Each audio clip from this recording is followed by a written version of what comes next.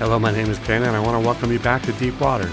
This podcast is brought to you by Applied Strengths Ministry, where we believe working together in our strengths is the effective working out the will and calling of God in our life.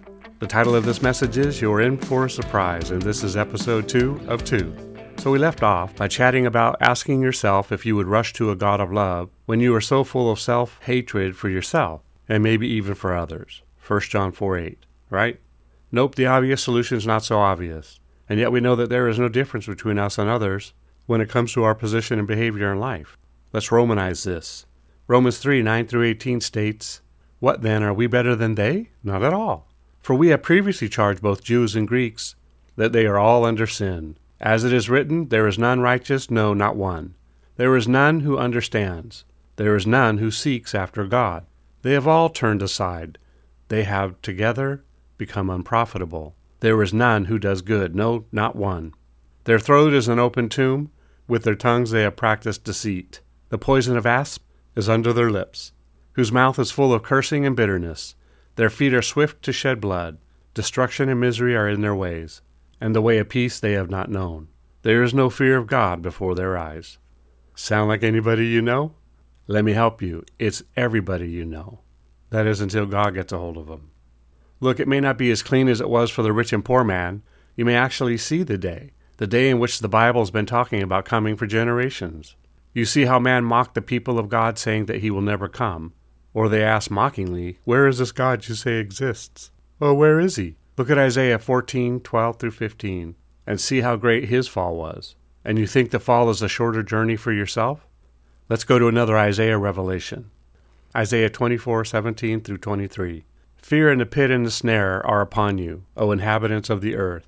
And it shall be that he who flees from the noise of the fear shall fall in the pit, and he who comes up from the midst of the pit shall be caught in the snare.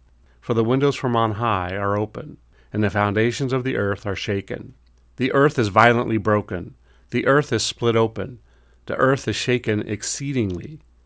The earth shall reel to and fro like a drunkard, and shall totter like a hut. Its transgression shall be heavy upon it, and it will fall and not rise again. It shall come to pass in that day that the Lord will punish on high the host of exalted ones, and on the earth the kings of the earth. They will be gathered together as prisoners are gathered in the pit, and will be shut up in the prison. After many days they will be punished. Then the moon will be disgraced and the sun ashamed. For the Lord of hosts will reign on Mount Zion and in Jerusalem, and before his elders gloriously. Look, we all know it's coming. That is the end of what we did in the garden. We can see it with our own eyes. In these days which may very well be upon us now, we will be deceived into believing this world will somehow get better and better. All the while evil will be increasing and increasing in the background. Just so you are aware, you can be deceived by well-meaning people who look just like you. We only need to go back in history, so you see, we agreed in slavery. Yes, we did. We believed as humans that it was okay to enslave another human and use them to our advantage, for our personal gain. Yep, good, well-meaning people convinced others who thought that they had their wits about them and could stand in good judgment of all the evil things that could befall another human, and were convinced that this evil thing was good as long as you treated them well or fed them or gave them housing, etc. Whatever lie you were told, you believed it because in truth you wanted to believe it. Now, before you throw me off the boat, listen to this. Satan was behind the whole thing, which, by the way, doesn't excuse us from doing it, no more than being a sinner from birth excuses us from the penalty of sin. Now, if Satan could convince humanity to commit that mess and atrocity, start wars, commit rape, incest, and abortion, he can also convince you that things will get better, even though from a slave's perspective, they are nothing near better but only getting worse. Now, the other position to take is unfortunately the one the rich man took, which is that he did not want to part with his stuff, his comfortable and temporary lifestyle. He did not believe in the option that the world really sucked and that it isn't fair in the least or the most. Now, you cannot blame a rich person for not wanting to believe one of today's other more popular gospels because they think if they believe in the original, they will have to make a wealth transfer into that church. And don't get me started on how a Christian can sit in the house of God and not weep at the fact a pastor has to even mention tithing and offering so that the house can do the things of God. Nope, I cannot hear another lame excuse against greed being manipulated and instigated by the poverty spirit. But enough of that. I think that was a rant. You know, it's crazy that if we are in a war or conflict and the government asks for Americans to do whatever it takes to win the war, because if we don't, we may lose. Oh, how amazing Americans can, at sometimes, act like a godly people and pull together at great personal cost.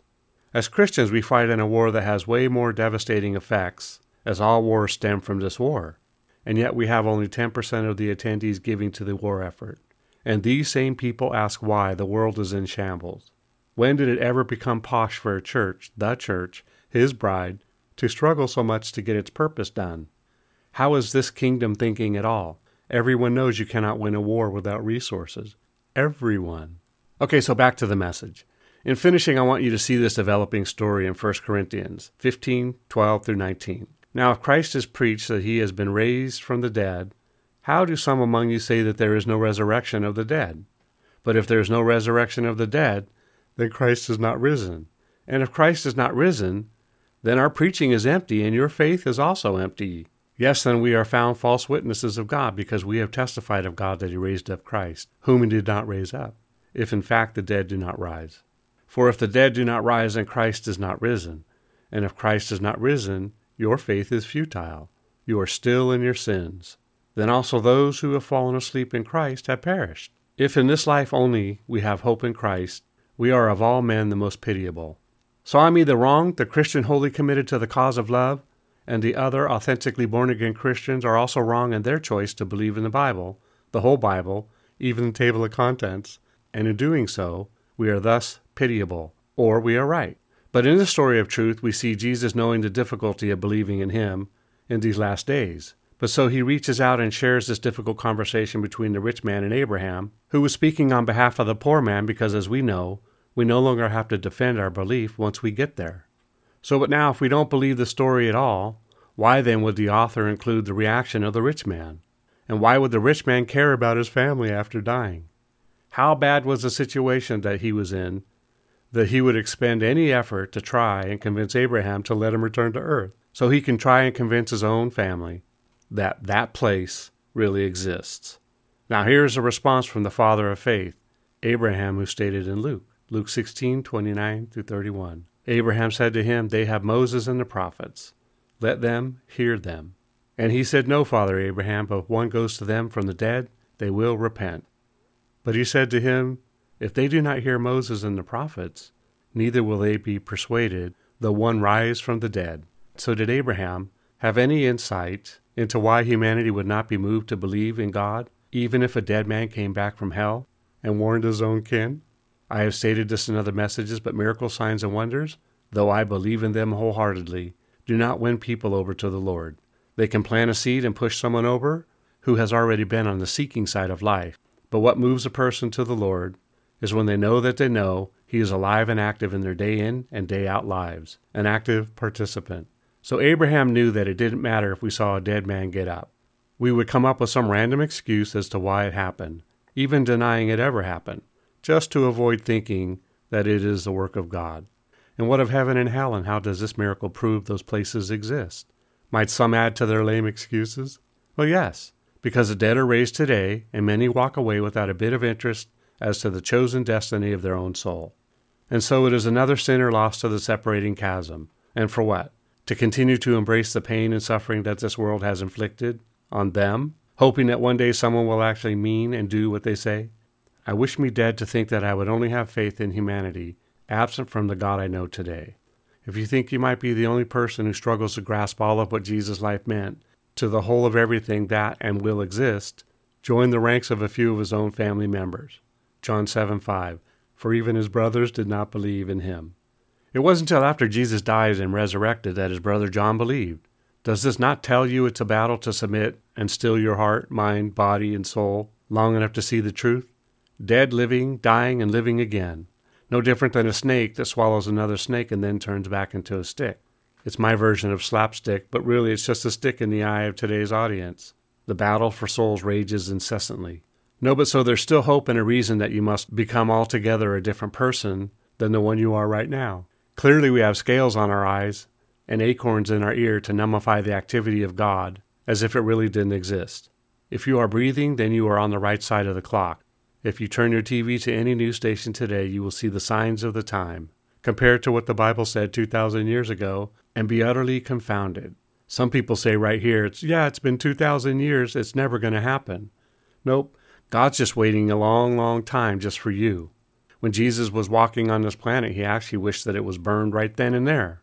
But to wait so long just for you tells you of the heart of God. Now, I know that every war and threat of war sends people into religious end-of-times hysteria. But in truth, one of those groups is going to be right. The planet and humanity can only take so much of us, the devil, and sin. All things are being touched by evil, with the goal, by the devil ushering in his time where the world tries to destroy itself. Look at a portion of what's coming. Matthew 13:19-20. For in those days there will be tribulation, such as not been since the beginning of the creation which God created until this time, nor ever shall be. And unless the Lord had shortened those days, no flesh would be saved. But for the elect's sake, whom he chose, he shortened the days. Don't think it's possible? We can destroy the entire planet over 50 times. And humans have exhibited the behavior in all of history that we would allow such events to take place. We don't even have supply and demand desperation on a global scale yet, and we go to wars. We think so little of wars that when we had a president who, in a very long line of presidents, did not start a war, it wasn't seen as the accomplishment that it was. We may as well have said so when the accomplishment was aired. All the costs of war, human lives, money, destruction, the ruination of resources, land, homes, cities, towns, industries. How could we be so cold for it now? Because we have to be cold for war so that the big one comes. The end will come through a succession of wars, no doubt. Is this not the case already? So back to hope. This is the window you climb through, the door you walk through, the passing from sin to sinless, imperfection to perfection, from dark to light, from unrighteous to righteousness, from unholy to holy, from impure to pure, from a goat to a sheep, from a chaff to wheat, from the child of Satan to the child of God, from his seed to her seed, from hell to heaven, and no longer eternally separated from God, but found in Christ. 2 Corinthians 5:17. Therefore, if anyone is in Christ, he is a new creation. Old things have passed away. Behold, all things have become new. Galatians 3:26. For you are all sons of God through faith in Christ Jesus. Galatians 3:28. There is neither Jew or Greek, there is neither slave nor free, there is neither male nor female, for you are all one in Christ Jesus. Oh, how long humanity has longed to be an equal species, and Jesus is the only one who has actually done it. You see, in Christ it is acceptable, normal, even to declare that to be different and the same at the same time, well, it is Christ. It is the future for all of eternity. Well, that's it for today and for this 2-episode series, although I can hardly call it a series. I hope that you have learned something about God that you did not know prior to hearing it. Remember, it's not what you find wrong or disagree with regarding these messages, but what you can take away from it. Together we can do more to impact the kingdom than if we work alone. Let's flip the script and kill, steal, and destroy the works of the enemy, and create space for the light of lights to shine through into people's lives. Plant a seed and click on the like and subscribe button. Let's build this ministry together. Thanks, and see you next time in Deep Waters.